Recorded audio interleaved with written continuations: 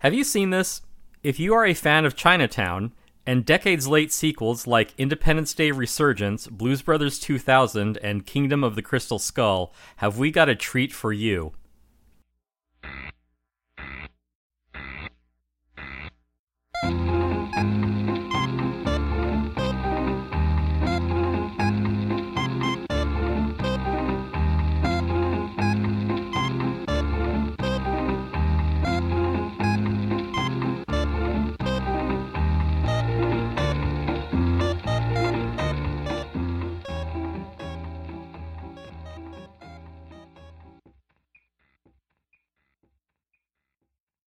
Welcome to Have You Seen This? The world's only podcast about obscure, overlooked, and misbegotten media. All discussions will be spoiler heavy. You have been warned. That's good. I like it. All right, good. Have we got a turd for you? A turd sandwich. Everyone, when you're a detective in L.A., everything's a turd sandwich, and you got to take a bite. You know what Chinatown needed? What? Really obvious narration. Yeah, like the Blade Runner narration, I think, is owed an apology to once you see in context the two Jakes narration. The two Jakes, more like the two jerks. Right, that's us right now. Yeah, we're the talking jerks for watching this and talking about it. Yeah, oh man, yeah, and you know, speaking of jerks. I owe Wet Hot American Summer an apology because this is the worst movie that I've seen for this podcast. Well, speaking of Wet Hot American Summer, really quick before we polish this turd, as our loyal listeners know, our last episode was extremely contentious. Although I think the last episode that dropped was Fatal Beauty with Jacques from Seeking Derangements, which was delightful. Even more contentious. Well, we had a good time discussing Fatal Beauty, because that movie is fucking wild. I had a good time watching it. Well, yeah. You know, you have to get your joy where you can when you make this show. So we kind of cursed ourselves, I guess. But the thing about Wet Hot American Summer is that, you know, when you have an argument with someone about, like, you know, some, like, some contention about taste or whatnot, or, you know, maybe you're in a political argument, and there's always that little bit of self-doubt in your mind where you're like, wow, maybe I am wrong. Maybe this movie actually does suck. And then when I posted that we were going to cover it, and, you know, here comes the episode. By the way, Tim and I really, argued over this one. I got a ton of replies from people that are like, what? Like, that movie's great. I love that movie. Yeah, I mean, I have friends who cheer me up when I'm, you know, wrong, too. But Well, did you see the comment we got on our Patreon? No. No, in fact, let's do this in real time. Go to the post on our Patreon page and take a look at the comments. Cripes. Okay. Well, first I gotta log out of my Patreon alt.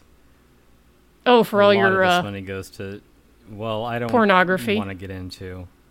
It's pornography. Not technically pornography. It is. It's a pornography shop. You're funding pornography.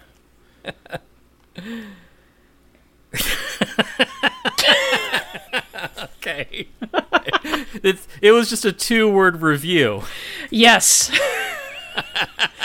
Well, anyway, you all can go look at the post if you're curious, but I am currently designing Tim Sucks t-shirts, which will be going on Redbubble very shortly, so look for the link. This is what, you know, Patreon is all about. It's that direct connection with the fans. Exactly, and we appreciate all of you and your comments, your replies. So please continue to provide that, because I did get a good laugh out of it. But right, so yeah, that's great. Yeah, having concluded that business, on to new business. Yeah, and speaking of the two Jakes, from You know, yeah. Speaking of things that really suck, Yeah, and this episode I don't think will be contentious because I think Tim and I are of one mind about this picture. We aren't going to have Robert Evans on to defend it. Well, that motherfucker's dead, so fuck him. Yeah, well, what do you say, Bob? Nothing? Yeah, couldn't even fucking show up. Like, Yeah. just fucking typical. But Lazy. when I mentioned on our Twitter account that I was going to view and speak about the two Jakes, and yeah, I said this in a negative way, let's say. And I apologize to this person if you are indeed a listener. I hope that I don't hurt your feelings in this episode. But their response was, what is it about that movie that's bad? Well, strap in. Yeah, where to start? So, we really appreciate you, the listeners, for speaking to us, those of us who crush your dreams and kick sand in your face. Thank you. But this was a kind of a cursed project from the beginning. Of course, it got kicked around for a while. Yeah. Do we even need to explain Chinatown? I think our listeners at least have a passing familiarity with Chinatown. I think so. It was directed by a pederast. Right. And interestingly, Polanski... But that's not the great thing about it. Well, I learned a couple of interesting things about Chinatown, which I actually didn't know when I viewed it again a few days ago. And of course, it holds up. Who knew? Good. I remember... I'm glad. I was sitting there. I finished it at like 1 a.m., and I've seen it a few times. And, you know, there's always the question, like, hey, will it still hold up? And, you know, so it was at 1 a.m., I was sitting there in the living room, like, just quietly devastated, because it doesn't matter how many times you see it, it's just so perfectly structured, and the tragedy of it is so profound that it hits you every single time, no matter how much you've seen it. And, like, everything about it is so good. Interestingly, Polanski seemingly treated Chinatown as kind of a work-for-hire project. Like, he came in... He had some stuff going on in his life at the time, though, that informed the work. Well, I believe that it was in 77 that he was obliged to flee the country. So I assume that maybe around the time of Chinatown, he was just, like, super busy, like, procuring and grooming teenage girls. Just packing. Yeah, so, you know, he was really, you know, he was a busy guy. And so maybe that was why he treated Chinatown kind of like a work-for-hire thing. But what I didn't know is that he and Robert Towne, the screenwriter of Chinatown and The Two Jakes, they had disagreed about the ending. Towne wanted kind of a more, optimistic ending where Evelyn Mulwray... Yeah, just kind of a rote ending. Yeah, where like Evelyn Mulwray was not killed at the end, and Polanski argued very strenuously for the downer ending that you get in the version that came out, which I think makes it like much more memorable and devastating. So yeah, as I recall, like his point was that you know, beautiful women die in Hollywood all the time. Look what happened to Sharon. Right. So that was interesting to learn, and it maybe clarified a little. Like that the first domino is, singer-songwriter Charles Manson not being able to meet the Beach Boys, and, the big domino is Chinatown. Someone make that meme. I recommend imageflip.com if you don't have easy access to photo editing software. But the point I was getting at is that it may be clarified a little bit for me because, if you watch a movie like, and, admittedly this is a failing of myself, you watch a movie like Chinatown and you get this impression, especially a screenwriter like Towne who had just had like a trifecta of incredibly well-regarded films. I think that it went Last Detail, Shampoo, and Chinatown. And he received Oscar nominations like 3 years in a row for those movies. They're just like, classics. But then you watch The Two Jakes and you're like, oh, like, even very great artists have feet of clay. And, so that, that's that. Now, this was initially conceived as the second installment of a trilogy. It was all about L.A. and the development of L.A. Chinatown is obviously about water. The Two Jakes, you could argue, is about, fire, energy. Gas? Yeah, earth, wind, and fire. It's all in there. It's a big bag of gas.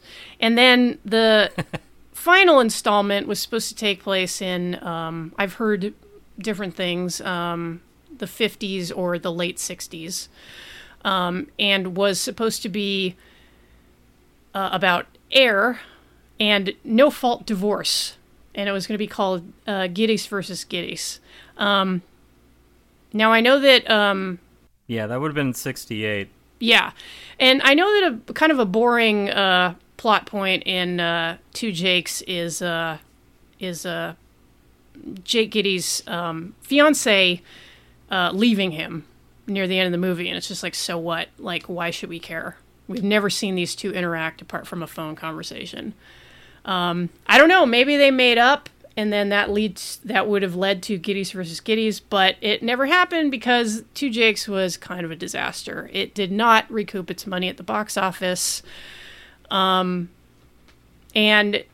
just watching it is currently available on HBO Max, along with Chinatown. Obviously, we recommend Chinatown. If you don't know that it's really good, you should watch it.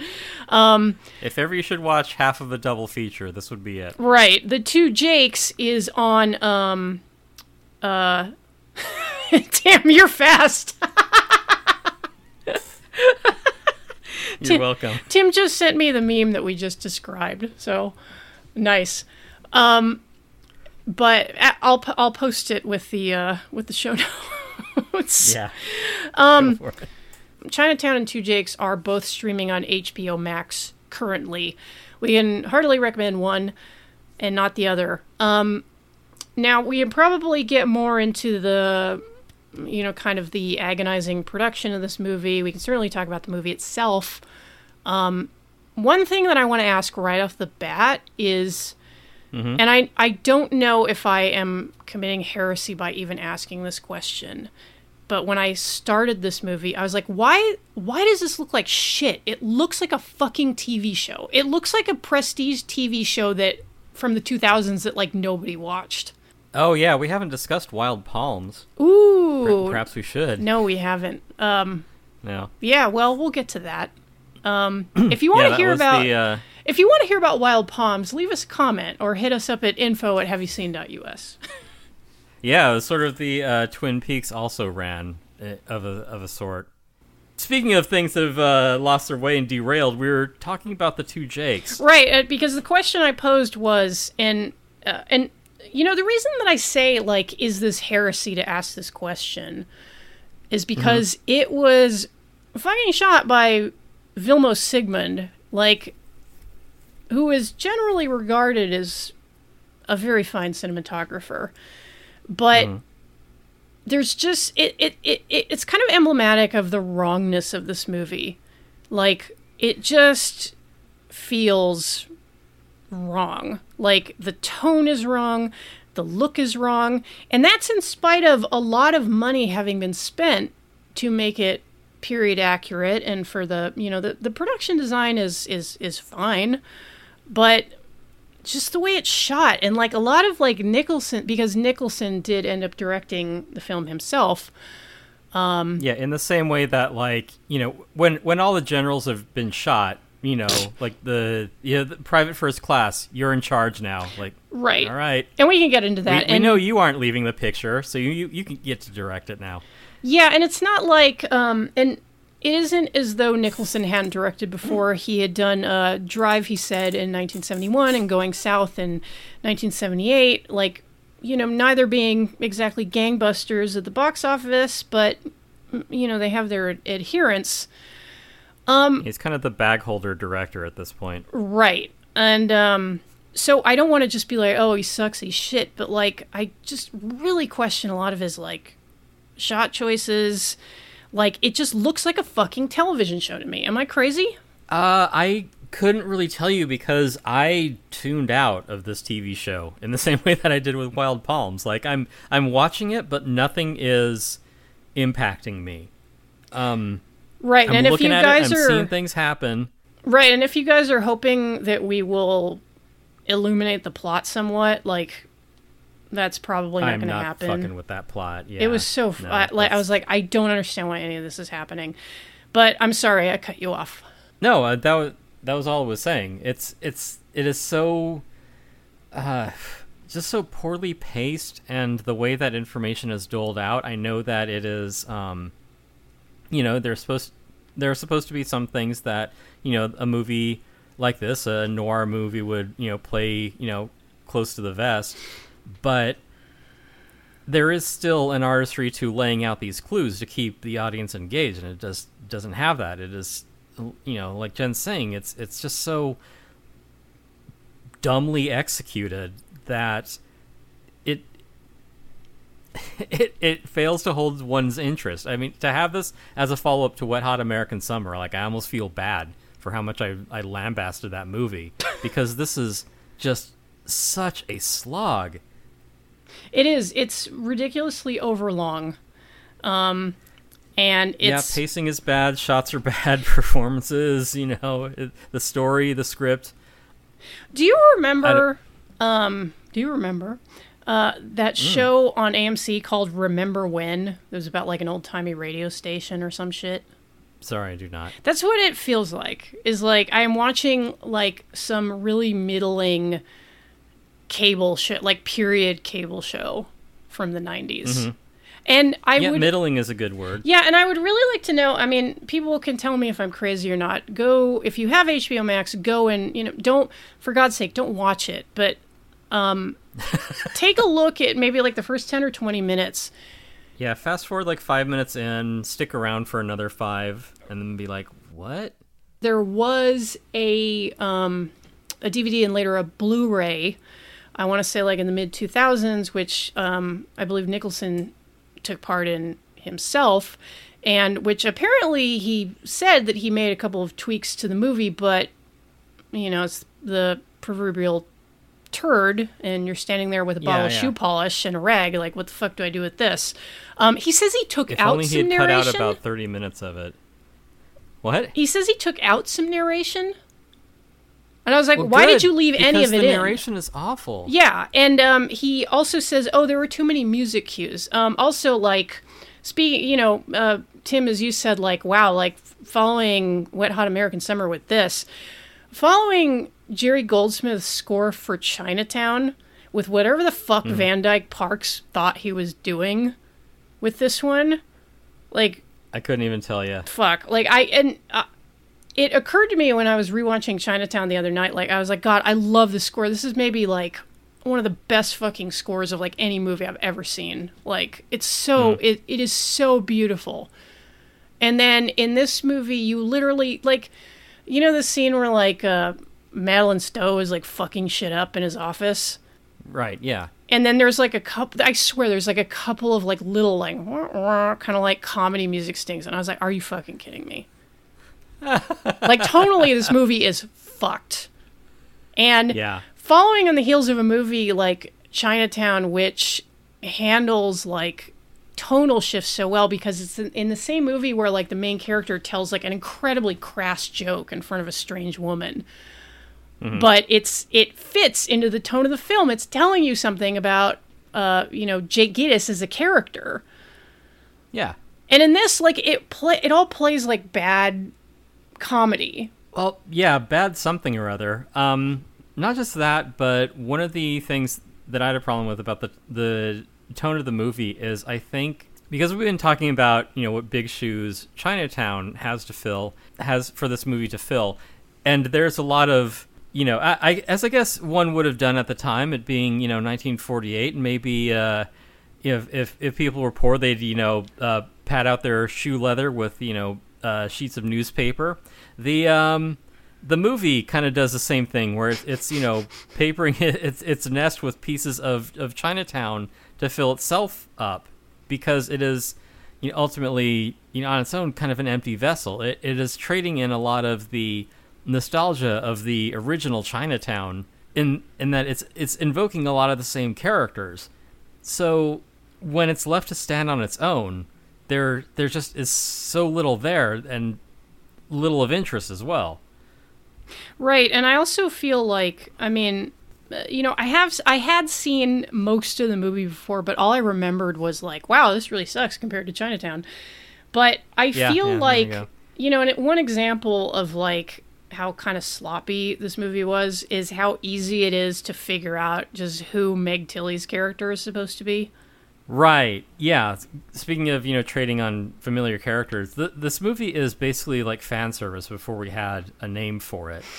It's like somebody posted like a bloated, like multi-chapter Chinatown fan fiction to like fanfiction.net or something, or like an archive of our own. It was like, oh, like I continued the story of Chinatown. Like, leave kudos and comment, please. Nobody ever comments on my fics. Yeah, it does really sound like that. Not only because because it takes place 20 years later. No, it's like 10. Because I think 10? Chinatown was set like 37 or 38. Oh, okay. Yeah, my mistake. Can't do math. It doesn't matter. Don't beat yourself up. But yeah, it is. Right. Hey, if they can release the 2 Jakes in theaters, I can be off by a decade. So the like what you're saying about the fanfic tone of it is that now we reconnect with Jake Gittes, but like he's all successful and he's this big private investigator, and they got like this nice office and everything, and it has that same sort of fanfic wish fulfillment sort of now we at the top kind of swagger, right? Which isn't fun or interesting for like a character to like be patting themselves on the back and be like, oh, and then everything went well for me because I was so good at my job. Then they gave me the key to the city, and I don't know, Madeline Stowe blew me. Oh God, I pity Madeline Stowe in this role, and it was so funny because when you texted me saying like, yeah, like her sex scene is really bad, and then that like while I was watching it, and then that came up, and I was like, oh my God, oh Jesus fucking Christ. But we'll get to that too, because fuck. But a point. But we're talking about this, borrowing a lot of its gravitas from the previous movie and sounding like fanfic. I specifically wanted to make a point about, what you mentioned about like, oh, like Jake Gittes is doing really well, like he's got like a nice office. But the thing is my impression of him in Chinatown is that he was already doing pretty well as a private investigator. Or either way, it's not important. Like maybe we could make that part of it. Well, I feel like the fact that that Gittes is like successful in the original movie is like, I think it's important to his character because like he kind of makes his money off of human misery, but he has these lines that he won't cross, like, and they mention it also in 2 Jakes, like, I won't extort people. It's like, yeah, like I'll ruin marriages and make money off that, but it's like I'm not gonna get people over a barrel for money. And I think that him being like kind of like materially successful from it like says a lot about his character. And it's maybe emblematic of LA, because like certainly LA is a town where people will do all kinds of like repulsive things to be able to have nice suits and stuff like that. And yeah, like I get that it's not you're right, it's like not too interesting that 10 years later and Jake's still doing gangbusters, especially like in light of the tragedy of Chinatown, because he really bounced back from that thing where the woman he loved getting shot in the head in front of him. God, and then like her daughter being taken away by her like incestuous rapist like father. Fucking evil father / grandfather. Like, But hey, it's post-war boom. We're gonna have some insufferable children off of this. No, Tim, it's Chinatown. Oh, okay.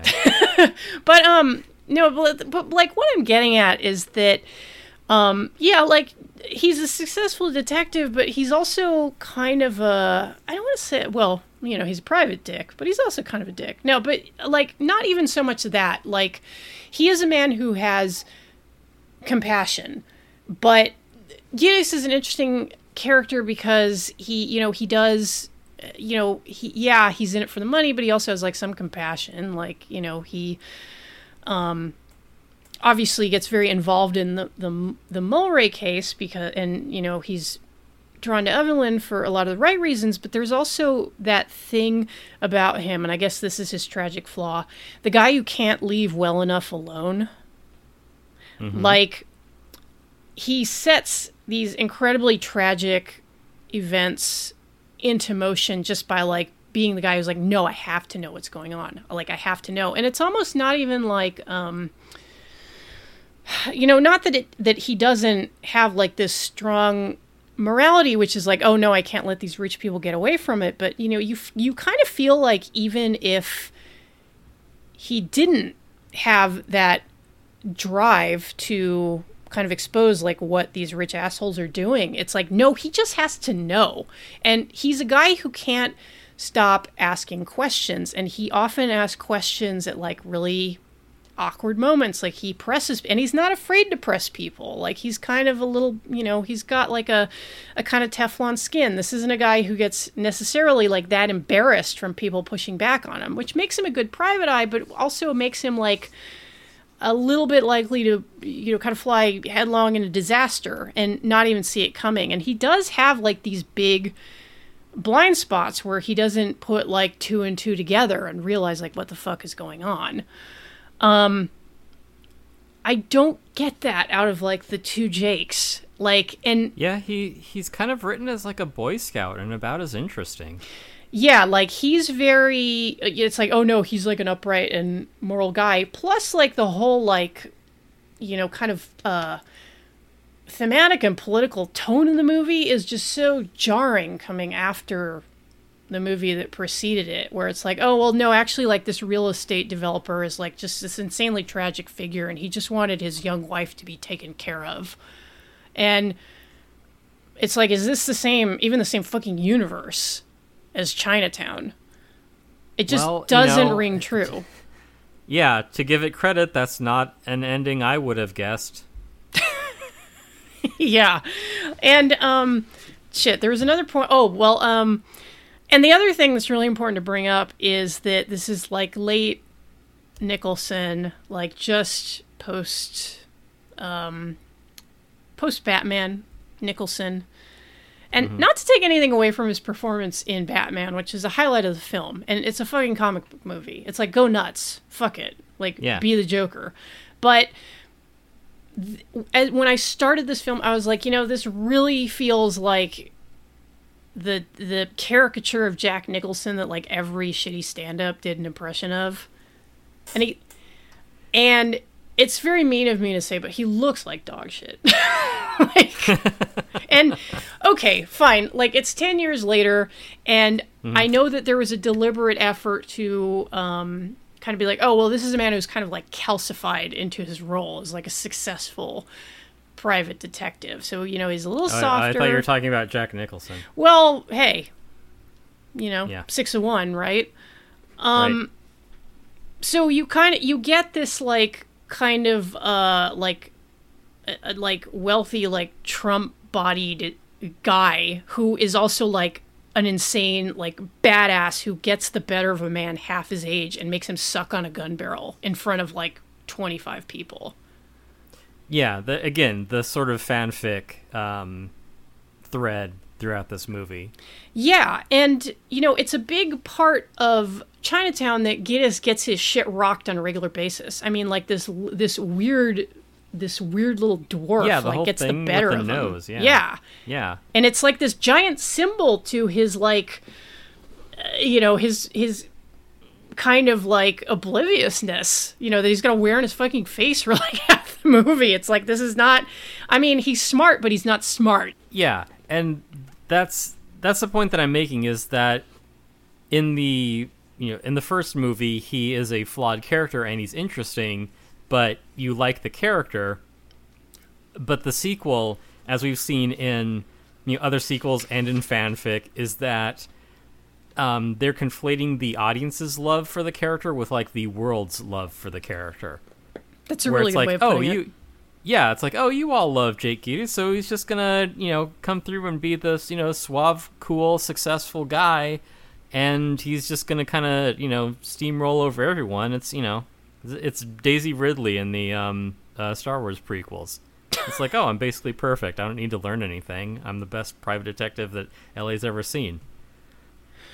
Yeah, like, I beat the asses of guys half my age. I get pussy half my age. Like, yeah. And speaking of, because I mentioned fanfic earlier. I should, I'm sorry to cut you off, Tim, but I should make the caveat. Like, that is extremely true of Jack Nicholson IRL.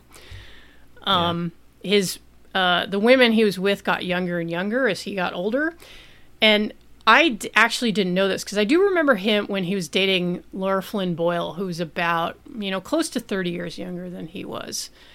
Did you know that he dated Paz de la Huerta? Wow. Right. And I think he was pushing 70 at the time. I don't know what to say to that. Like, actually, I mean, if I was 70, I'd try to date Paz de la Huerta as well. I don't know. Well, you do like disastrous women, so. Yeah, I mean, I'd sleep with a knife under my pillow. But... She seems fun. I hope she's doing okay. But so interesting factoid for great performance in Enter the Void, I gotta say. Jack Nicholson was born April 22nd, 1937. Paz de la Huerta was born September 3rd, 1984. How many generations is that? A lot. And the Jack Nicholson, like, part of his icon status is that he is a pussy-getting maniac. He's up there with guys like Ric Flair for, like, is it possible for a guy to get too much pussy? Like, maybe. But, it in spite of that, it still just it leaves a bad taste in your mouth in the two Jakes. Like, I don't know why we needed an insert shot of him grabbing Madeline Stowe's ass under her panties. Like, I was like, okay, like, and I'm not opposed to sex scenes in movies. Because Madeline Stowe isn't going to say no. Right, yeah, that's the thing. Like, it just seems there's just something fucked about it. And I need to be clear, like, I'm not opposed to, like, even really explicit sex scenes in movies. We talked about Antichrist, which we both loved, which has, like, full penetrative sex. So it's like, it's not like we have a problem with the sex shit. It's just that in this case, it's like... when it's done so dispassionately and clumsily. It's so gross. It's just like, why, dude? It has, like, I don't know. It's like, Daddy can't fuck today. Why don't you two just, like, make out and I'll watch? It does have that feel in that scene, because, like, there's the part where, like, he's like, oh, okay, like, get on your knees, stick your ass in the air, and don't do anything until I tell you. And it really does feel like, because, like, he is through this entire movie, Jack Nicholson is kind of, like, slack-jawed and sweating, because he's not he was born in 1937. He's not a young guy anymore. And it really does have that feel of, like, like, ooh, do you want me to get on top? And he's like, no, just you, just like play with yourself or something, and right, yeah. I'll okay. Let me give me that cup of water. Daddy needs his pills. Yeah, that almost felt like an outtake. It felt so genuine. Mr. Nicholson, do we need to take a break? Nah, yeah. I'm good. I'm a star. I'm a star. I'm a star. I'm a star. Fortunately, Madeline Stowe went on to better things. 12 Monkeys and all that. But Good for her. yeah. Yeah, so... And also, I gotta add, too, Madeline Stowe being, game for so much of this movie, the only one doing a period-accurate accent as well. You're right. She's the only one talking like it's the fucking 40s. Yeah, and I do feel like there's something like a little bit gawky and cartoonish about her performance, which I can't even necessarily blame her for, because I can't imagine like how weird it must have been on the set. And this was a troubled production. And apparently Nicholson worked very earnestly at it, because like he does have, for obvious reasons, has an affection for this material, like what they now call intellectual property. I guess they were hoping to make a franchise of sorts. The Chinatown verse. Yeah, at least they didn't make it a quote-unquote quadrilogy. Oh, yeah, that reminds me. We need to push the Two Jakes NFT. Oh, God.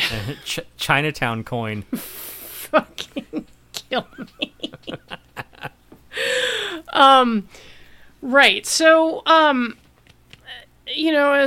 as like all like big budget Hollywood productions are like a crass cash grab to some degree, I do feel like he went into this with some like, good faith, like earnestness. He wanted it to be period accurate. He took that very seriously. I still feel like there's a certain amount of ego that is inevitably going to get in the way, because it's fucking Jack Nicholson, and he's been an icon for like a couple of decades at this point. Yeah, it's kind of like, I'm going to do whatever and you're going to love it. I'm JJ Gittes again. Yeah, and well, he is it's very weird to compare the Nicholson of the Two Jakes to the Nicholson of Chinatown, or the Nicholson of Five Easy Pieces, or choose any of the thoughtful films that he made in the 70s. Even like the Nicholson of a decade before, The Shining, which is a very, I don't want to say like an over-the-top performance, because it's not that. It's it's a performance which is so unsettling, and it could have been truly cartoonish, but it works really well. But I feel like in the Two Jakes, he's just kind of being like, hey, I'm Jack Nicholson, Yeah, there's a sort of, like I said, the sort of unearned swagger about just the character and the proceedings. Yeah, which... it's just a turnoff. It's just like, I'm not here to watch you be, like, self-satisfied. Yeah, like, great, a movie about the coolest fucking guy. Like... Yeah, played by Jack Nicholson. Yeah, it's like... I cast myself. Yeah, it's like nobody... Like, okay, like... And the thing is, like, I understand, like, what fan fiction provides. It is often, like, wish fulfillment. Escapist fantasy. Yeah, it's wish fulfillment for the writer. It's, you're working out your headcanon, blah, blah, blah. And, like, maybe... I don't think there's anything like necessarily wrong with thinking like, gosh, like I really hope that, at least Catherine Mulray was able to live an okay life. But do we want to put it on screen? Yeah, it's that, was it Kaprinski's Triangle? It's that thing that I mentioned in Misunderstanding Comics, available for sale at misunderstandingcomics.com, about filling in more increasingly minor details on a story without actually expanding any of it. We're still treading in the same waters as established in the initial Chinatown. Right. It's like, hey, Catherine Mulray, you remember her, right? Hey, the Chinese butler, played by James Hong. You like him, right? Yeah. It's like, we're just gonna play the hits of Chinatown, and we're gonna lay this incredibly obtuse story over it as an excuse to interact with these characters again. Briefly touching on James Hong, I did find it funny, and I understand that Jake will naturally know a little bit of Mandarin from his time in Chinatown. Sure. Because he was a detective there, but it did make me wonder, because he and Khan, James Hong's character, seemed to be particularly warm to each other, but I was thinking as I was watching their scene, like, does Giddy still tell that Chinaman joke? Or did he leave? Did he retire that from the repertoire once he became like really friendly with Khan? Like, did Khan like take him aside and be like, "Hey, like, I know it's funny, maybe a little inappropriate, and real talk, it makes me feel a little weird." It became the subject of the joke became a Japanese man because it was 1948. Who was going to call him out on that? And then that's right. They're and then all in camps. And then Khan was like, "Wait a minute, I gotta get. I'm gonna get back to fucking my wife real quick, but then I'll be back. Just give me like a few minutes. Just give me like 2 or 3 hours."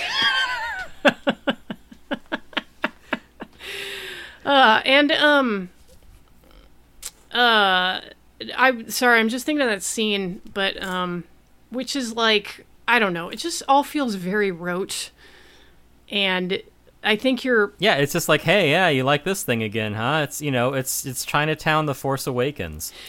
Yeah, and as episode 7, I think it's and people have correctly decried the tendency of Hollywood today to just kind of hit the same plot points and notes with mostly like the kind of thing that nerds love, like as you mentioned, Force Awakens, which is like like, hey, whatever, we'll go back to Tatooine, there's all that same shit that you like. We'll blow here's up the Death a letter Star from again. Evelyn Mulwray. Yeah, here's James Hong again. Oh my god, that here's a letter, dodgy real estate that fucking deal. Okay.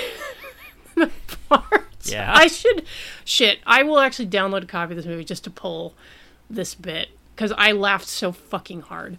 There is a part where Jake Gittes, the one Jake, the main Jake, reads a letter that he had saved from Evelyn Mulwray, Faye Dunaway's character from Chinatown. And Faye Dunaway came back, not on screen, smart woman. She was like, I'll do Supergirl, but I won't fucking do this shit. Yeah, I mean, I have standards. Yeah. She did come back to do a voiceover. She read this letter. And there's a coda in the letter after she signs off, but she adds a PS, and she says, "Catherine said you seemed like a very nice man." And Curly concurred. Ha ha. Yep. It's like just Faye Dunaway reading ha ha. It's like, yeah, that's kind of how I feel about this movie, to tell you the truth. I'm just trying to imagine the scene of like when Evelyn Mulwray has some downtime to chill with like her inbred daughter and the guy who beats his wife, to be like, "Hey, what do you guys think of the Jake Gittes? He's an all right guy, huh?" And they're like, "Oh yeah, I think he's a stand-up fella. Yes, I met him briefly over an afternoon, the day that my mom died. He seemed nice." I mean, he did slap her around a little, but hey, Curly did that too. Yeah, see, it was in the zeitgeist. Everyone was doing it. You can't call a guy out for hitting a woman in the 30s. That's true. Like in the 30s, like that was a real mania, was punching women in the face. It was a huge fad. Yeah. Yeah. I remember reading old Gasoline Alleys that was what the story was about. That's why people loved Andy Capp, because you just know that he was going to punch that bitch Flo in the face.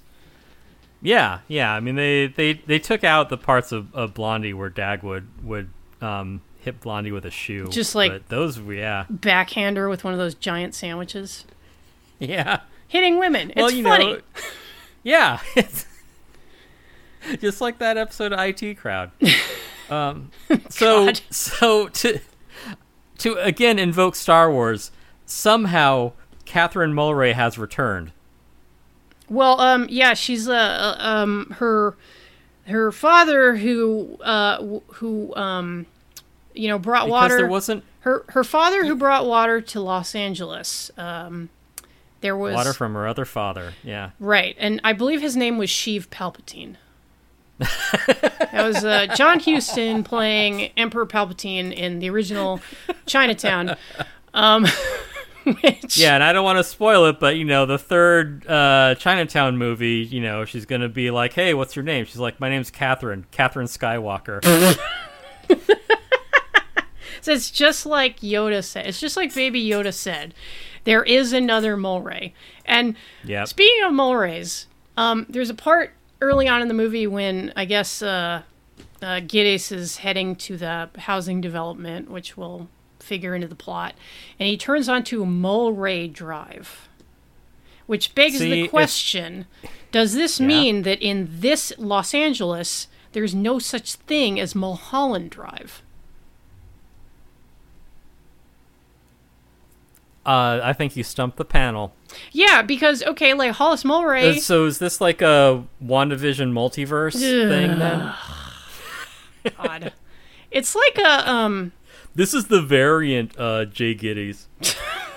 Jeez, is there a universe where he's like in like reasonably good shape, where he can like beat up David Keith and shove a gun barrel in his mouth and make him piss himself?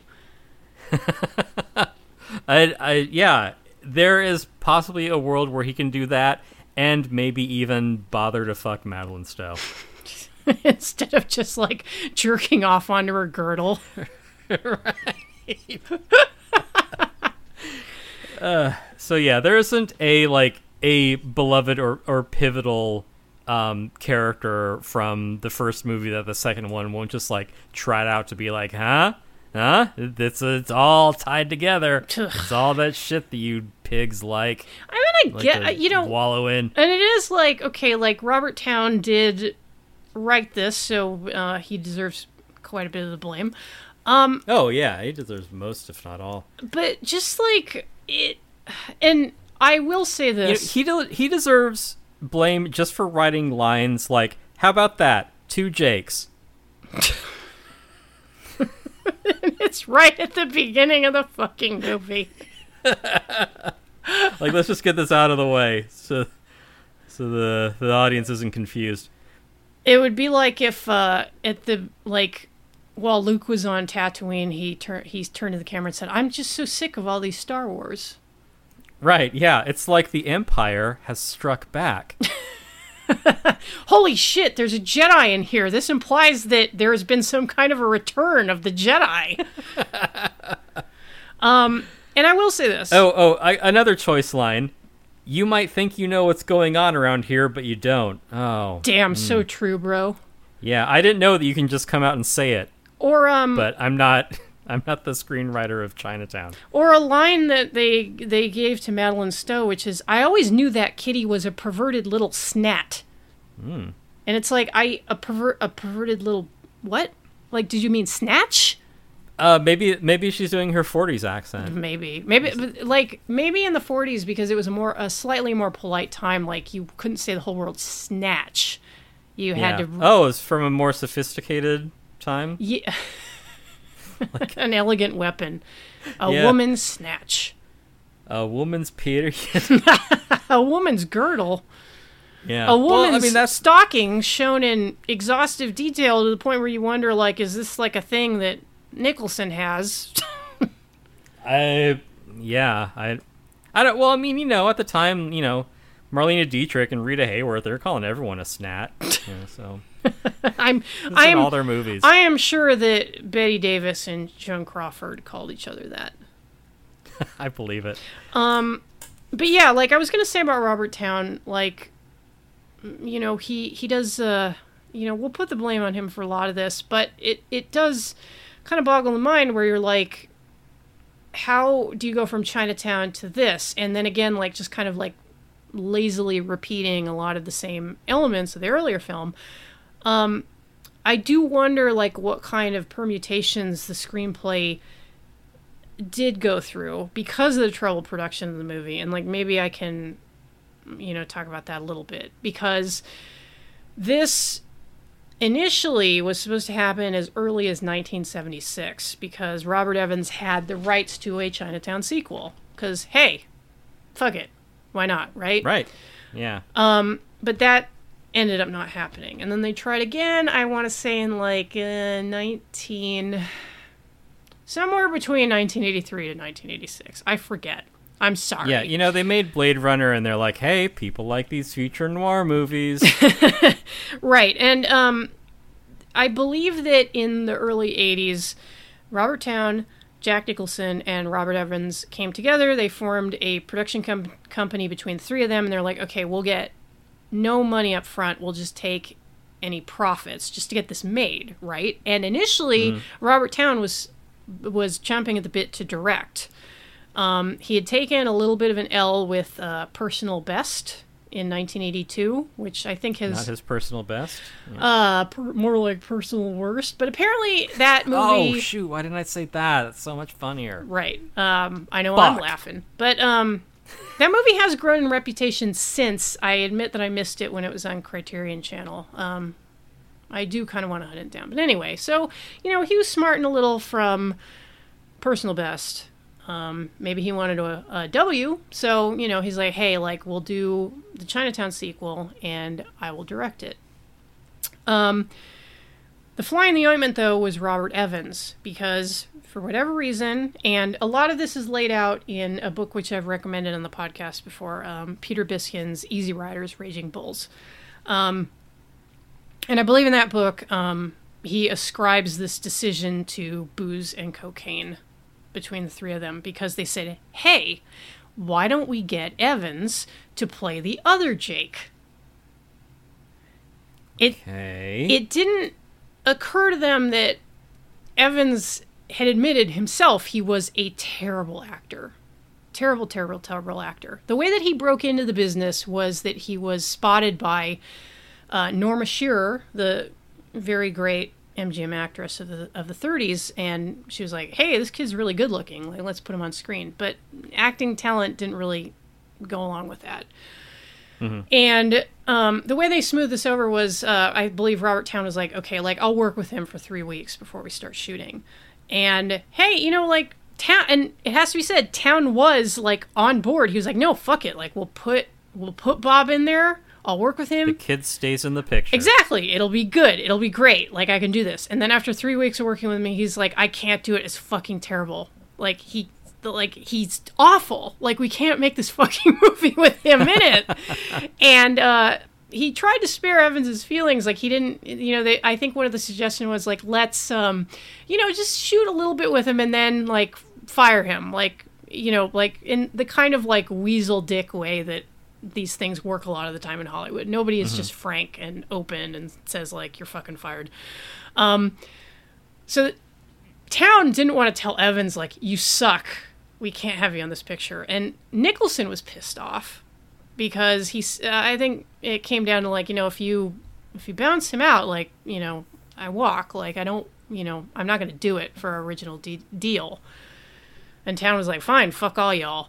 And I forgot to mention, like, one of the last straws with Evans was that, I think in anticipation of him appearing on screen once again, he had gone to see Alain Delon's Plastic Surgeon and was like, give me the works, and came back, like, just looking fucked up. And he didn't want to get a period haircut for the film. And when he did finally get a period-accurate haircut, it was like, oh shit, he has got scars from cosmetic surgery that will show on camera. That's what happens when you cast Robert Evans. Right. So that second attempt at the two Jakes did not come off. And there were, it's all, like, and I won't bore all of you with the details. You can get it in Easy Riders, Raging Bulls. You could probably get Evans' side of it in his memoir. I'll link a couple of interviews with Nicholson and Towne. But Towne was out as director. And when this eventually did get made... Sure, he was relieved. Yeah. Nicholson was like, fuck it, I'll direct it myself. And that is what led us to the two Jakes that you can now view on HBO Max streaming, but don't. Yeah. Why would you? Who knows if they had let Towne direct, if they hadn't made this weird decision to be like, we'll put Bob in it. Like, what could go wrong? And derail that attempt at production. Who knows? Maybe it would have been okay. Because, Towne has directed and he's done all right with it. There are people like Personal Best. Like, he did one of the two Steve Prefontaine movies that came out in 1998. That was, I believe he did Without Limits, which is well regarded. So I don't know how Two Jakes would have come out if he'd helmed it. I don't know if he would have reined in Nicholson a little bit, but how can you rein in Jack Nicholson? He's funding it. He's starring in it. He's going to be a shot caller on it. So who knows? Maybe it was doomed from the start. Yeah, and you got to admire their tenacity that like this picture will get made no matter how many millions of dollars it costs us. Right. Because there's a point too where you're like, why do you not just walk away from this debacle? Just you think you're leaving money on the table, you're taking a chance? I don't know. There have been enough opportunities for them to try to make something of it, and each one ends up worse than when they started until they finally released the movie, and we got what we got, and it's terrible. I don't know if it was like, I mean, it's tempting to say sunk cost fallacy, but maybe it's just like, the idea of this Los Angeles trilogy is like a tantalizing one.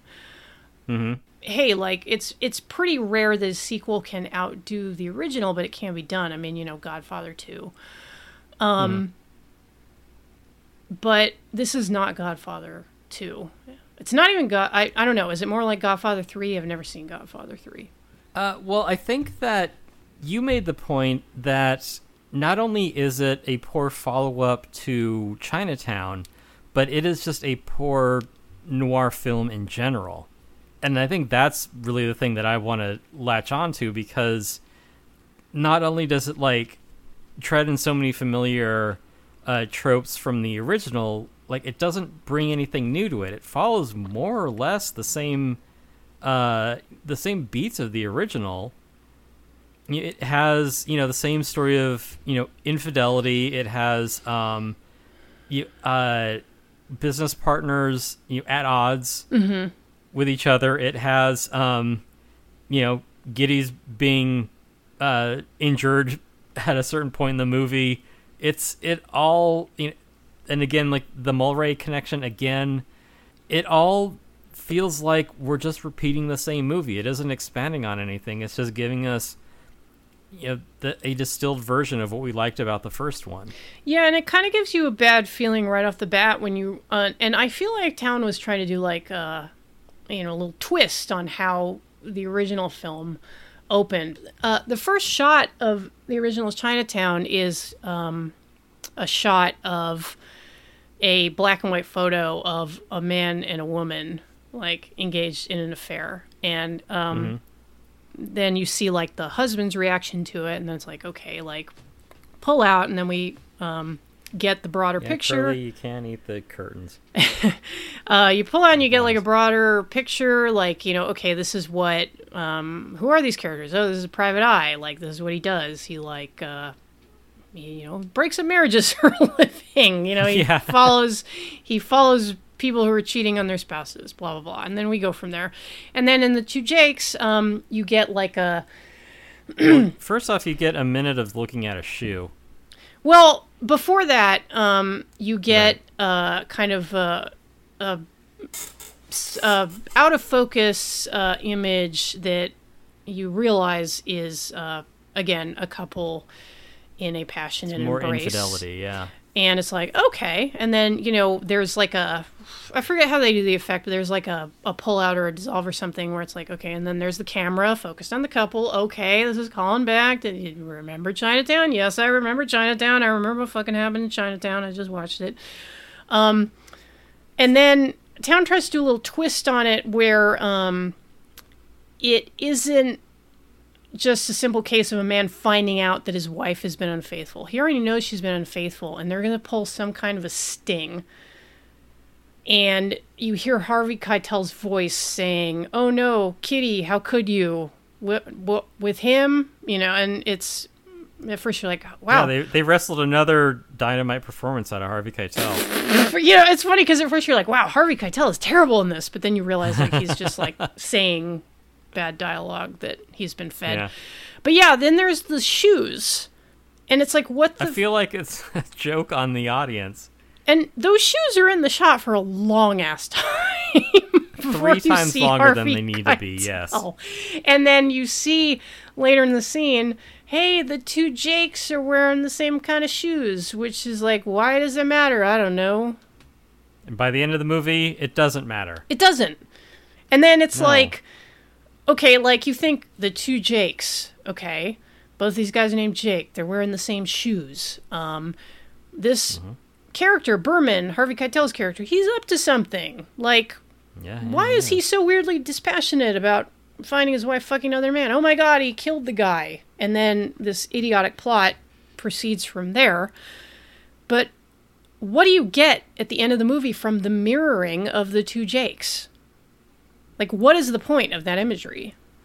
I'm tired just thinking about it. Because the lighter with the letter R on it. Well, and that was another thing which bothered me, because we see it under the desk where it's spilled out of Lillian, Madeline Stowe's purse, but when did we see Gittes looking at that lighter? Because he mentions it later. He's like, oh yeah, the R on Lillian's lighter. And it's like, what? When did he look at it? It was like lying on the floor. It's such a bad script. Like, is this some Sherlock Holmes shit where he's like, oh, Watson, you see, but you do not observe. And, I see from the splashes of clay on your pants cuff that you took a walk down in Southwark or whatever. Like, is it that? Because we didn't fucking see it in the movie. I don't know. I'm sorry, Tim. I don't mean to upset you.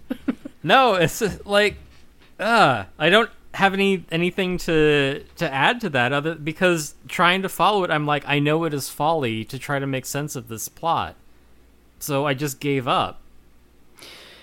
Yeah, because ultimately, like, the plot isn't important because the plot is in service of reconnecting characters from the first movie. Right. Like, not only do we get, and I know I keep bringing up Star Wars because, when you think Star Wars, you think fan service, but it's the same two assistants too working for Jake now as before. So you're like, hey, it's Greedo. He showed up again. It's not the same actors though, because one of them is Bruce Glover in the original, right. But I don't think he came back. Did he? Yeah, maybe he took a look at the script and was like, no, I'm gonna go do Supergirl. I'd rather appear in one of my son's weird ass movies than this. Right, but yeah, so he's got his two assistants still, and they've had zero character development in the first one, but they're still around like beloved characters, and one of them in particular is there to again more of Towns' bang up writing. One of them gets the line, Jake, you're not responsible for Evelyn Mulwray's death, and you're not responsible for Catherine Mulwray's life. Oh, thanks. That makes me feel so much better. Yeah, he busts in like the guy who replaced the psychologist from The Room to like harangue Jake and like provide plot exposition. Oh, like when and of course you're referring to one of the many famous bits in The Room where and they don't it's not clear that they did this, but they switched actors partway through production. Right. So the guy haranguing him digression. is supposed to be the first guy, but it's not. It's like you're like, who is this? Like speaking to Johnny like they're obviously intimates, and you don't find out until you talk to people who are fans in The Room that it's because they recast like partway through. Yeah, so he's just this character is there to provide exposition. And you're like, okay, like was that why couldn't this Eli Wallach's character? No, Eli Wallach was like that lawyer type, and I was glad to see Eli Wallach because of how great he is in The Good, the Bad, and the Ugly, and everything else. Well, he's awesome, but it's kind of a waste of Eli Wallach in this picture. I wasn't even clear. Oh, it's absolutely a waste of Eli Wallach.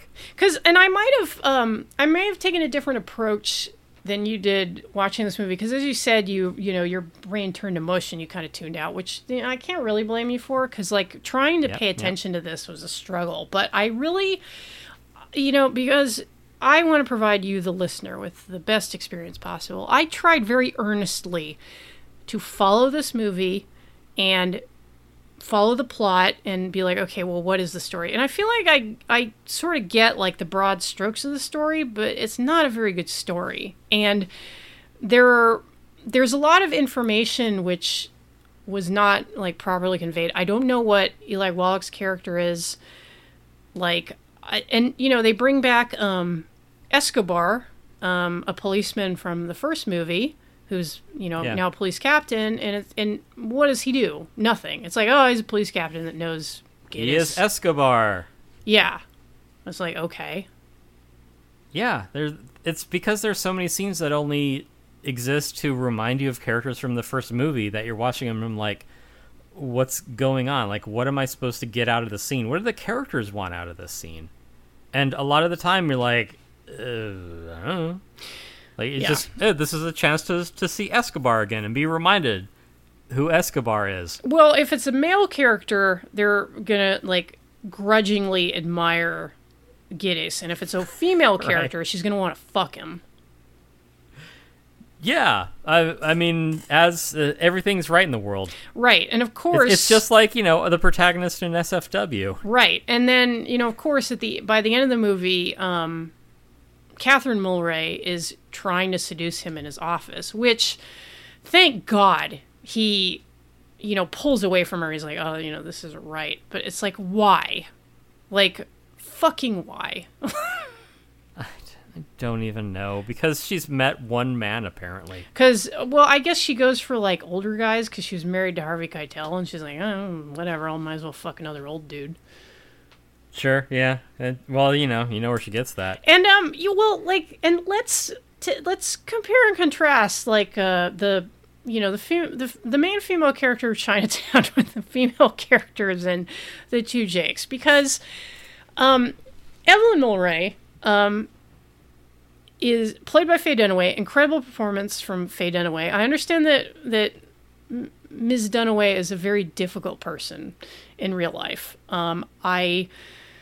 But she's very good in this, and she did throw a cup of piss in Polanski's face on the set. So I'm gonna go Team Faye on this one. Yeah, 1 point for her. Yeah. She's really good in it, and the character of Evelyn Mulray, again, is like one of the great, like, noir femme fatales, because she's so seductive but so tragic, and she feels like a person with a story. Like, she's, I was just thinking, after watching Chinatown, like, I was thinking about her promiscuity in the movie. Like, I have affairs, I don't tell my husband, every time I go to bed with a guy. But, she has that feel of a woman who's been profoundly hurt by trauma, and, she's promiscuous because she's fucking raped by her father when she was 15, Like, yeah, that'll mess you up. It's not like, oh, look at this slut. It's like, oh my God, like, this woman has an incredibly, like, sad past. And you don't sit there in judgment of her. You're like, she's very, and, especially, like, it's played by Faye Dunaway, at first she's very, like, controlled, very cold, very suspicious of Gittes, naturally. Why wouldn't she be? But when you see her later in the movie where she's, like, kind of reaching out to him and, like, starting to trust him, and, it hurts you as much as it hurts her when he's brusque with her, and, like, just seeing the relationship between these two characters is, like, this push and pull is, like, really captivating. Meg Tilly, who we barely mentioned, and I'm a very big fan of Meg Tilly, but this is a pretty thankless role for her. They are quite a pair. First of all, she's like... Her and her sister. She's very good in Psycho, too. But from the beginning, you don't even get, like, glimpses of Catherine Mulray, Meg Tilly. Like, she's very covered up.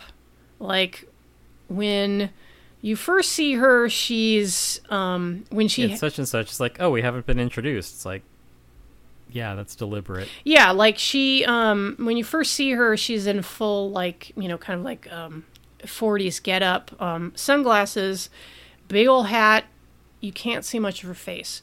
You see her again at, what I think is, I want to say that's the Max Factor building on Highland. I'm in Hollywood. I might be wrong, but, she's at the spa, and she's wearing a... Oh, that's Bullock's Wilshire. What a great waste of a great location. Okay, yeah, no, thank you for correcting me so I didn't have to go back in the show notes and say, Jen was wrong when she said that it was the Max Factor building. It's actually Bullock's Wilshire. Yeah. Thank you, Tim. when you see her again, she's like in a mud mask. And it's like, why are they concealing Meg Tilly so much? And that's when you're like, and I'd figured it out before then. I was like, okay, well, she's Catherine Mulray, and I don't know, I guess like her appearance would have been too easy to put two and two together. Because I will say that in a later scene where she's just very plainly dressed for gardening, again under a big old hat, and Giddys comes to show her some evidence which proves that he knows that her husband definitely meant to murder that guy, and it was premeditated. When you catch a glimpse of her face, there's this striking resemblance to Faye Dunaway. It's weird. I mean, they're not related, but it's good casting because it's like, oh my God, like she could be Evelyn Mulray's daughter.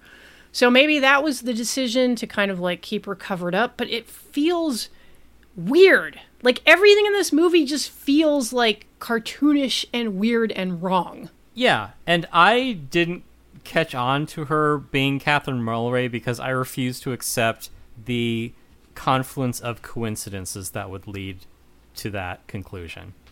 Well, it's LA, it's a small town. Everybody knows everybody. Yeah, I guess so. The daughter of the wife of the water magnate, of course, is involved in the real estate scam undermined by the oil man that we meet 2/3 of the way through the movie.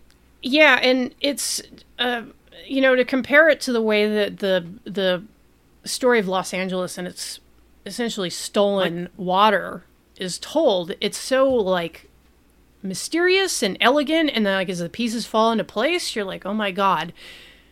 And then it like just that there can't be like two different groups of corrupt people in LA. And I feel like this is something which which Town attempted and couldn't pull off, and that James Ellroy has done like very well, is kind of having a Jesus Christ, I hate to say a Los Angeles like expanded universe, but we have to use it like Look, those we're terms. Well past that point, yeah. Because in James Ellroy's novels, he does have recurring characters, that pop up from book to book. He uses like real people as characters in his novels, and he pulls it off. I mean, I'll leave it to avid book readers to explain why he did it where Town couldn't. I mean, we're talking about extremely different mediums here. I mean, Town only had like 7 or 8 years to fix the script. So, well, I think that he spent a lot of that time being embroiled in a bitter custody battle with his wife at the time, and then frolicking with athletic young women in preparation for personal best. Again, it's all in Easy Riders, Raging Bulls. And the first part was preparation for Giddys versus Giddys. Right. And I think, which brings to mind like another tidbit, which I just remembered about the making of the two Jakes. Another problem that they had when they initially tried to go into production, like I think it was on their second try, was that only 80% of the screenplay was written. And Town was like, I am going on vacation, but I'm going to finish that other 20%. Well, guess what happened? Yeah, I've told that lie before. Right. It did not happen. So I don't know if other people had to come in and like kind of patch it together. Like, who knows who else, like maybe, I think Nicholson actually took a crack at it himself. Because there are stories about him, like, working all day in the set and then going home and then spending like a few more hours, like trying to get the script to hang together. So I don't think he was sleeping much either. Yeah, that is crash coding, and more often than not, that does not work. Right. It's like, it is not a way to complete a project in a satisfactory way. So, you end up... It's a rush job. Yeah, you end up seeing the seams. So... maybe that explains the two Jakes. It just wasn't meant to be. And yet they did it anyway. Yeah. And Paramount, I think Paramount ended up releasing it and taking a bath on it because it did not recoup its cost. some people apparently liked it at the time. Among them, Roger Ebert. I mean, he's been wrong before, so... Yeah. There are interesting ideas in it, poorly portrayed. I mean... Right. The things that I like about it are, they do mention the line, the big thief stealing from the little thief. Right. And I like that there are different, there are different crime spheres. There are different like orders of magnitude to crime that intersect in these movies, and that I think is interesting. You have like these crimes of passion. You have small crimes. You have like this low petty kind of crime. Then you have like this methodical, calculating sort of high crime going on, and the two tend to be interwoven. And Gittes, as a private investigator, is usually investigating the former, uncovering the latter. Right. That intersection I find interesting. It's too bad that this movie sucks. Yeah, and it's that feeling of like turning over the rock and seeing the big and little bugs that scurry out. Right, yeah. Or, finding an ear on someone's lawn. Right. Seeing where that thread takes you. Oh, God. Right. It's, yeah. And it works in Chinatown, like, in this, not so much. And I think the oil and gas thing, like, it could have been interesting. But again, like, and I keep hammering on the word cartoonish, but it's so dumb and unsubtle. Do we need to have another Chinatown movie centered around, like, your resource, like, city services, basically? Right. And then the way, like, I feel like the recurring third one's going to be about a railroad. I don't know. The recurring earthquakes in the movie are kind of telling because it's like it's really unsubtle, like interrupting a scene with an earthquake. as subtle as an earthquake. Yeah, yes. or like there's yet another laughable scene where Gittes goes out to the housing development, which apparently is just venting fucking gas all over the place, and yeah, they have, what's his name, that beady-eyed character actor in that small role. And it doesn't help that, like, a couple of actors in this look really similar to each other. Okay. Like, I was like, wait, is that one guy or is that Ruben Blades, who I didn't even recognize at first? And I was like, who's that actor playing the gang? But I'll get to him. Like I was going to say, there's the bit at the housing development where Gittes lights a cigarette and gets blown up. Yeah, right in front of a sign that says "Do not enter." And I'm like, why the fuck isn't he dead or like covered with third-degree burns? Like, what am I missing? Is that a thing that can happen? That it's like oh God, I don't remember where I'm getting this reference, but I remember maybe it was a friend of mine who said that in like certain bad action movies, like the purpose of explosions is not to like kill people or maim them, but to merely move them around. So it's like, an explosion happens and it just kind of like blows the protagonist like into the air like 30 or 50 feet and but he's fine. Like same thing here. Like he was sitting on like some kind of natural gas vent, which he ignited. And then it moved him around. Right. Yeah. Which, by the way, Harvey Keitel's character does at the end of the movie. And he is apparently... Speaking of dumb action tropes... Yeah, and he is apparently, like, so completely obliterated that the cops are like, so what's there to investigate? Like, if everything burned up, who cares? Case closed. Yeah, your slow burn, no pun intended, neo-noir thriller ends with a house exploding. Right. Sure, and then, why not? And then, like, his, and I'm going to go back to the Ruben Blades character. That guy comes across, that character, he shows up in Gittes' office, and, kind of, like, he has this big friend, like, rough Jake up a little. And you're like, oh, wow. I don't know who the hell that guy is. Well, yeah, because you're, like, at first, like, oh, this guy's obviously, like, some, like, important gangster. Like, I don't know why he's coming out with his thugs to do this, like... dirty work, but okay. Mm-hmm. Like he seems like a Dutch Schultz type, but no, he's apparently like some kind of a lackey to Berman, Harvey Keitel's character?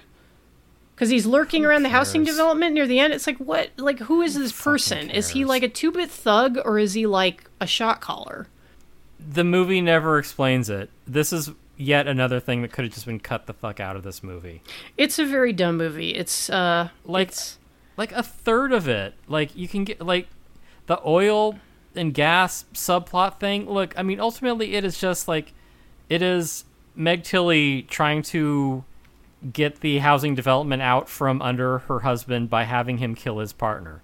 Right. I think. Which I think we're supposed to be like really thrilled about that she is instantly a wealthy woman. That she's basically, wait a minute, and this is why the themes of this movie are so fucked compared to Chinatown. Because in Chinatown you had that bleakness of like Noah Cross, Emperor Palpatine. Right, yeah. A man who is so rich that he doesn't even know how much money he has. Yeah, anymore. and just with one sweep of his arm, forget it. Like, forget it, Jake. It's Chinatown. Like, I not only will I remove this thorn in my side, the daughter that I raped, I will then take our daughter. I will take her completely away, and there's nothing you can do to stop me. Like, just that powerful despair at the end where it's just like, oh, there are forces in this world that we are powerless to contend with. Yeah, just there are orders of magnitude outside of your reach. Yeah, and that's what leaves you sitting... I wish there was some sort of pop culture phrase you could use to sum that up. And I don't know. Forget it, it's the two Jakes. And, if you think you know what's going on, you don't. That is dynamite. Let me write that down. That is natural gas. Let me write that. Actually, no, I have a better line from the movie, one which was so great that I wrote down. Like when a father bangs his daughter, like dogs and squid. Oh, like tears and rain, am I right? I've seen things. I've seen crazy shit, like man. Dogs fucking. Like dogs fucking. But the point... all those moments will be lost. Like, the point I'm getting at is that, like, okay, like, that is the thing about Chinatown, which leaves you sitting there devastated on your living room couch at 1 a.m, having finished the film. You're like, fuck, that is so perfectly bleak and so truthful. But in Two Jakes, we're like, okay, so Catherine Mulray gets to be an incredibly wealthy oil and gas heiress. Isn't she already wealthy? If she's her father's daughter. Right. And it's like, so she's just going to end up like a Lady Noah Cross? Okay. I mean, it's like, so that's the good ending. And then like that noblest of professions, the real estate developer, like sacrifices himself so that his young wife may go forth and continue to exploit resources which should be for the people of Los Angeles. Like, thank God. Right, yes. Thank God. She retains the development's mineral rights. I bet you didn't see that coming, gentle viewer. Like, thank God that Jake Gittes is so principled that he committed perjury to make this happen. He tampered with evidence. Oh, yeah, that's right. And committed perjury so that he could make this woman even more wealthy. Well, at least he won't extort anyone. And also he made David Keith piss himself. David Keith, his character could have been written out of this movie. You don't need that fucking character. Like, no... Yeah, because we haven't seen him... we are introduced to him, then we don't see him for like an hour. Yeah, and the way he's set up, you're like, oh, this is going to be an antagonist that figures in the plot. No. Like, he's a dick, and then he gets humiliated. Yeah. We do not need his character in it. Like, and if you need some kind of connection to the police, like, we already have, his old buddy from before. Like, make him do something. Yeah, you already have Eli Wallach. And again, no shade to David Keith, not to be confused with Keith David. Right, yeah. I mean, I get them confused all the time. Oh, they should have put Rowdy Roddy Piper in this movie. Or even normal Rowdy Piper. That would have livened things up. Oh, what the fuck? Hang on one second. Oh, and also Harvey Keitel's character has cancer. Why is that important? Bro, it's so sad. I mean, it's so sad, bro. God, this stupid movie. This like, dumb I feel story. like there was supposed to be... Okay, like, if you take the grain of that idea, you could, because I feel like they were trying to imply that, you know, because like he's building this fucking housing development, or trying to, like, on a tract of land which is beset by like poisonous gases from the earth, and I think they're trying to imply that it's making him sick, which, okay, like that could definitely lead to an interesting theme about you know, like the way we humans like exploit natural resources like to our own detriment for like material gain. But I don't feel like that's a threat. Like, that's me like that writing. Is way out of place. That's me writing more fan fiction. Right, yeah. I mean, hell, at this point, takes all comers. It's like the people who think like the Star Wars prequels are really good, but it's because they've written all this like fanfic in their head about like, oh, you know, Anakin was doing this and motivated because of this, and, you know, blah blah. He and Obi-Wan, this, that, trying and to the like other. retcon the dumb political like maneuvering in the background of it to be like, oh, it's actually, you know, it's a commentary on the Iraq War. It's like, no, it's a dumb movie and you're filling in all the gaps. Well, like maybe it is a commentary on the Iraq War and Bush's America. Well, guess what? It's for kids. It's a stupid fucking commentary on those things. Right. It's stupid. Like, it is not a good lacerating or skewering of post 9/11 America. I'm sorry. Yeah, it is. We've undone all the success of the previous trilogy just because we needed to make more movies. Like, that's about the extent of it. It's like when, like, I've seen like a couple of people online say like, no, actually, like, M. Night Shyamalan is a brilliant director. He absolutely knows what he's doing. Like, everything that's bad in his movies is a deliberate choice. Well, then he's brilliant for making terrible choices. Yeah, like, who else can be wrong that consistently? I'm like, damn, I want to live on your planet because it seems like a wild place. Yeah. Not only does so we've already established that there's no reason for Meg Tilly to be Catherine Mulray, but then on top of that, why is it important that she hides that she's Catherine Mulray?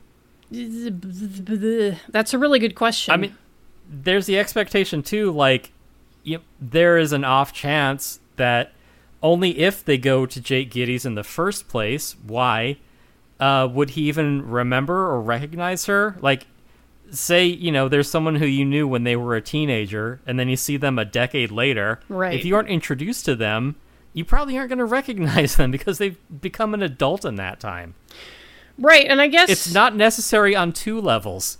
Yeah, and then everyone is so wrapped up with like, oh, protect Catherine. Like, I don't know what, like, she's a conniving adult at this point. She doesn't need protecting. I mean, I'm not sure, because I guess like, oh, like, we don't want to expose that, you know, who her father actually is, but wouldn't people just assume that it was Hollis Mulray, not Noah Cross? Yeah, I mean, I don't have like a poster of the genealogy of movers and shakers in LA County. Yeah, like, it doesn't matter to me. I couldn't even tell you who our mayor is. Again, it's because the audience is supposed to care about it. But why would any of the characters? Yeah, I don't get it. It's just it's a big mess. Don't watch this movie. Like, we took we took one from the team and watched it for you. Like, you can... Yeah, I mean, if you had to watch like one neo-noir movie from the 90s, I would suggest you watch Mad Dog Time. Between the two of these, between the two Jakes and Mad Dog Time, hands down, there's a clear winner here. Hey, just ask Chapo Trap House's Matt Christman. Right. I wonder if he's seen this one. Oh, I hope for his sake he didn't. Yeah, for real. Got Harvey Keitel's awful crying in this. Oh, God. It is kind of funny. It makes you want to put on Bad Lieutenant instead. Even a mediocre lieutenant, I would watch that. The just okay lieutenant. Unremarkable lieutenant. Mediocre lieutenant. Oh, it's about a mediocre white man. To my mind, this is the worst movie that we've watched for this podcast. Wow. You know, I didn't even talk about the... God, like, the directing is so bad in this, too. Well, lay it on me.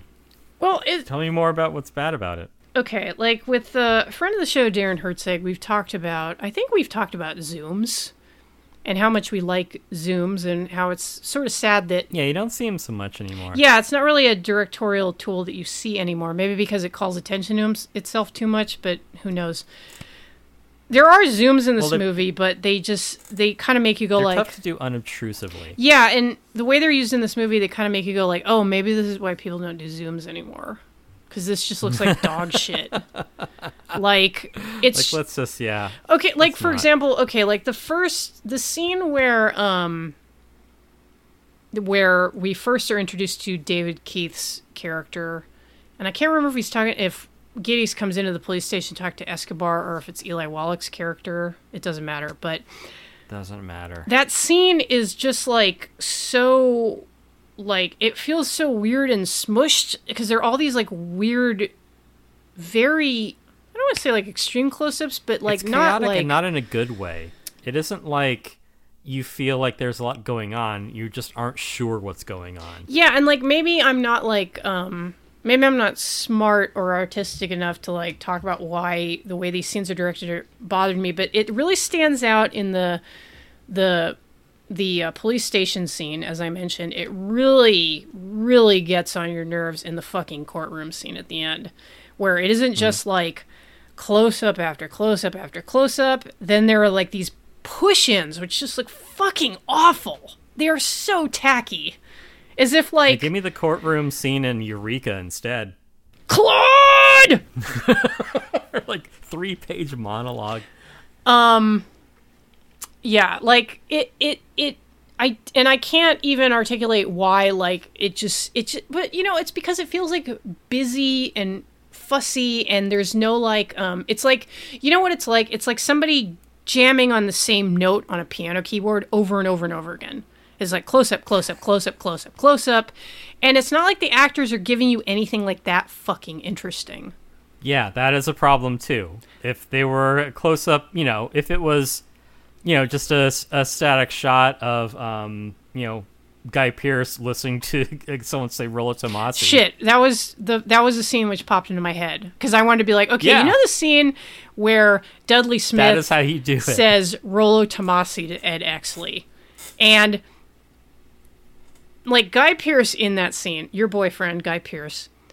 He's such an amazing actor. And a beautiful man. And lover, I'm sure, yes. Yes. Delightful man. I don't know how to describe it. The acting, which is so just like, I mean, he's doing a poker face, but you see the wheels turning in his head where he's like, oh, yeah. Fuck. That's good. It's like, don't react. Yeah. That's incredible. You just gave the whole thing away. Don't react. Yeah. And, you know, in this, it's like you get, and you feel like Nicholson would, like, know better.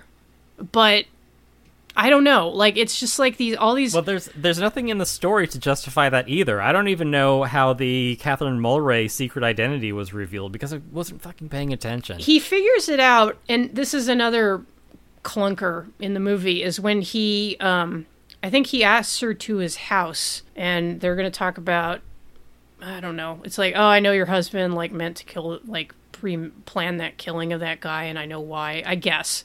But he figures it out when he sees the necklace she's wearing, which is like kind of like a big piece of costume jewelry, and it's it resembles the which I think it resembles what I think was a dyed Matilha poppy in the earlier scene where he was talking to Khan, because I've seen those flowers before, and they're just that like stupid motif. Yeah, like they're those kinds of flowers which are you know, very common as ornamental plants were in my area. Like they're also called, like, you know, jokingly Asian, Jen. We don't call them Oriental anymore. That is not the preferred nomenclature, dude.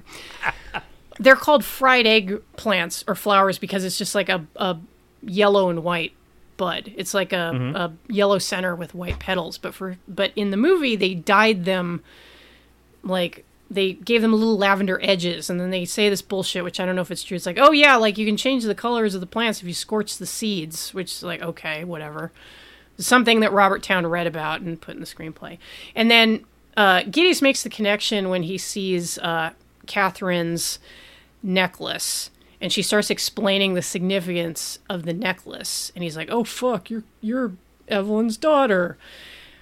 But this scene is so leaden, and it just drags on. And I'm like, is this supposed to be like a powerful moment? Because it's just like, okay, can you two get on with it?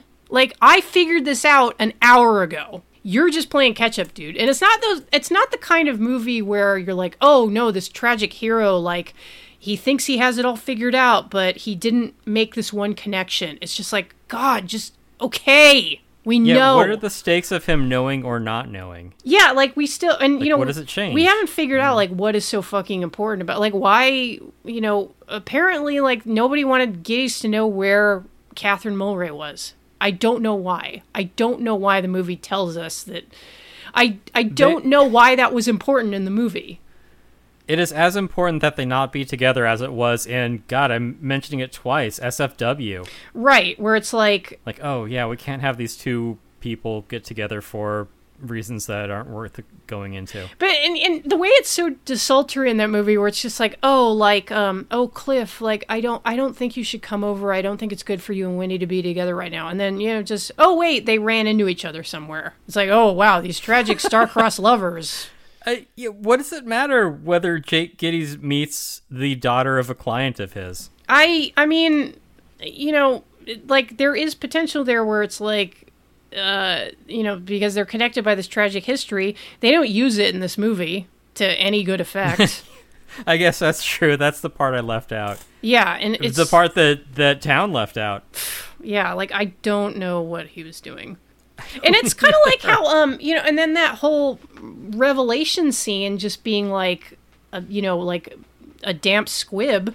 You know, like earlier in the movie when Giddies first comes, not first, because, like, I guess Berman hired him, but when Giddies goes to the housing development, because he knows, like, something's going on, it's like, ooh, this... Not what we think it is, although not that it matters. Yeah, and it's like, ooh, the two Jakes, like, are confronting each other. And you're like, this should be a potent scene. Like, all those scenes with Nicholson and John Huston in Chinatown, there's just this undertone of dread from, like, John Huston's performance where you're like, wow, like, I don't think this is a good guy. I just have a bad feeling. Like, and the scenes are so laden with foreboding. And in this, it's like, you know, it's like, hey, like, why'd you kill that guy? Like, what was that about?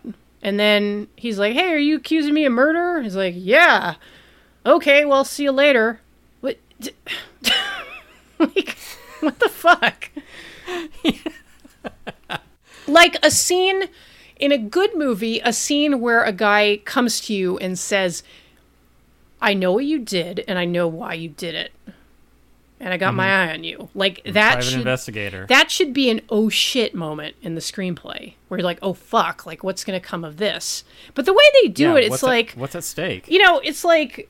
It feels more like Jack Nicholson going to Harvey Keitel and saying, like, hey man, like, you borrowed my golf clubs a couple of weeks ago and, like, you haven't given them back yet. Like, what happened? Oh, you'll get those golf clubs back. Okay, dude, see you later. I'm going to go light a cigarette next to this danger keep out sign. Like, this hasn't been a great analysis of this movie just because I'm so flummoxed by it. All I can just be is, like, it's dumb and it sucks. Yeah, like, I feel like, and, you know, I understand why you had this reaction and why you kind of tuned out. I tried really hard. And, you know, that, again, that emphasizes the good cop, bad cop dynamic that Tim and I have on this show. Tim is an impatient man.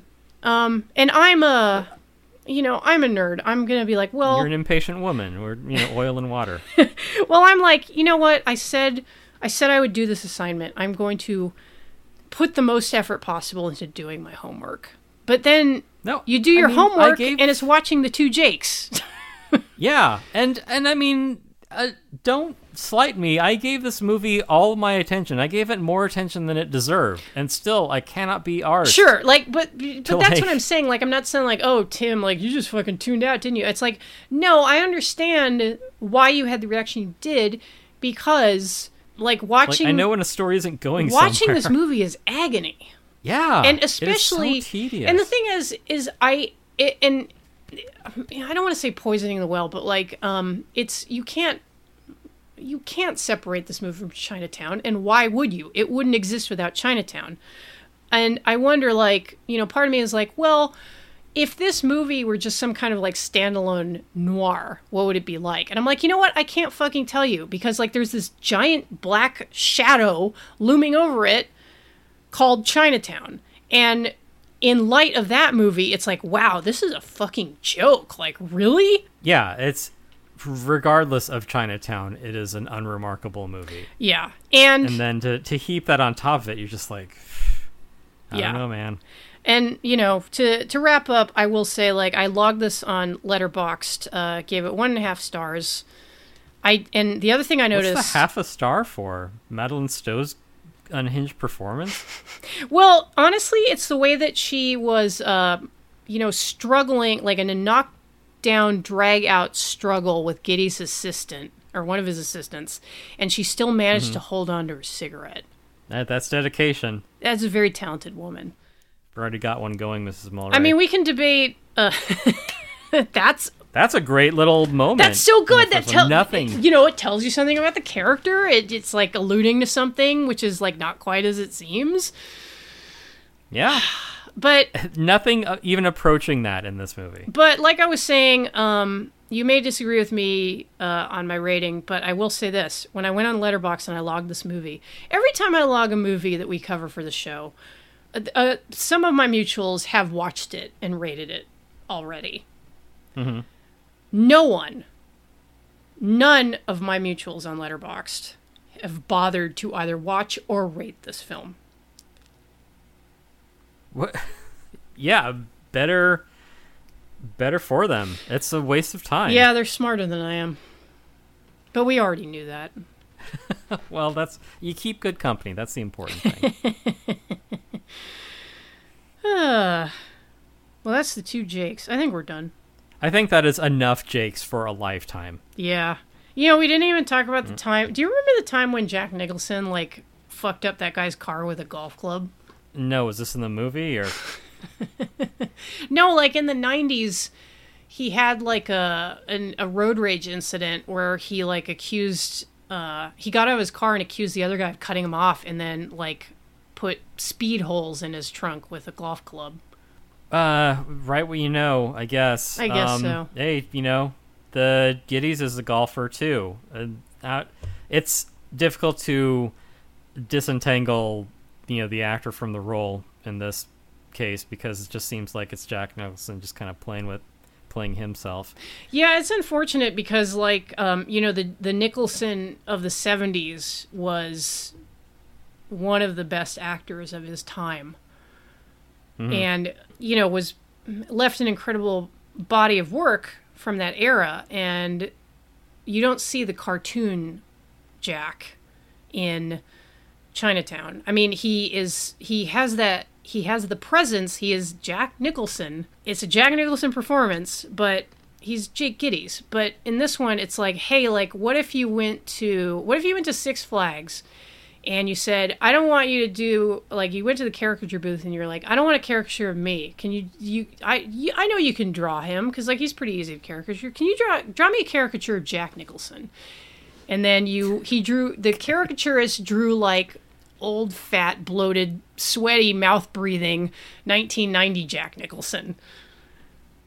Peak form. Yeah. God bless him. All right. So, okay, you suggest a movie next time. How about that?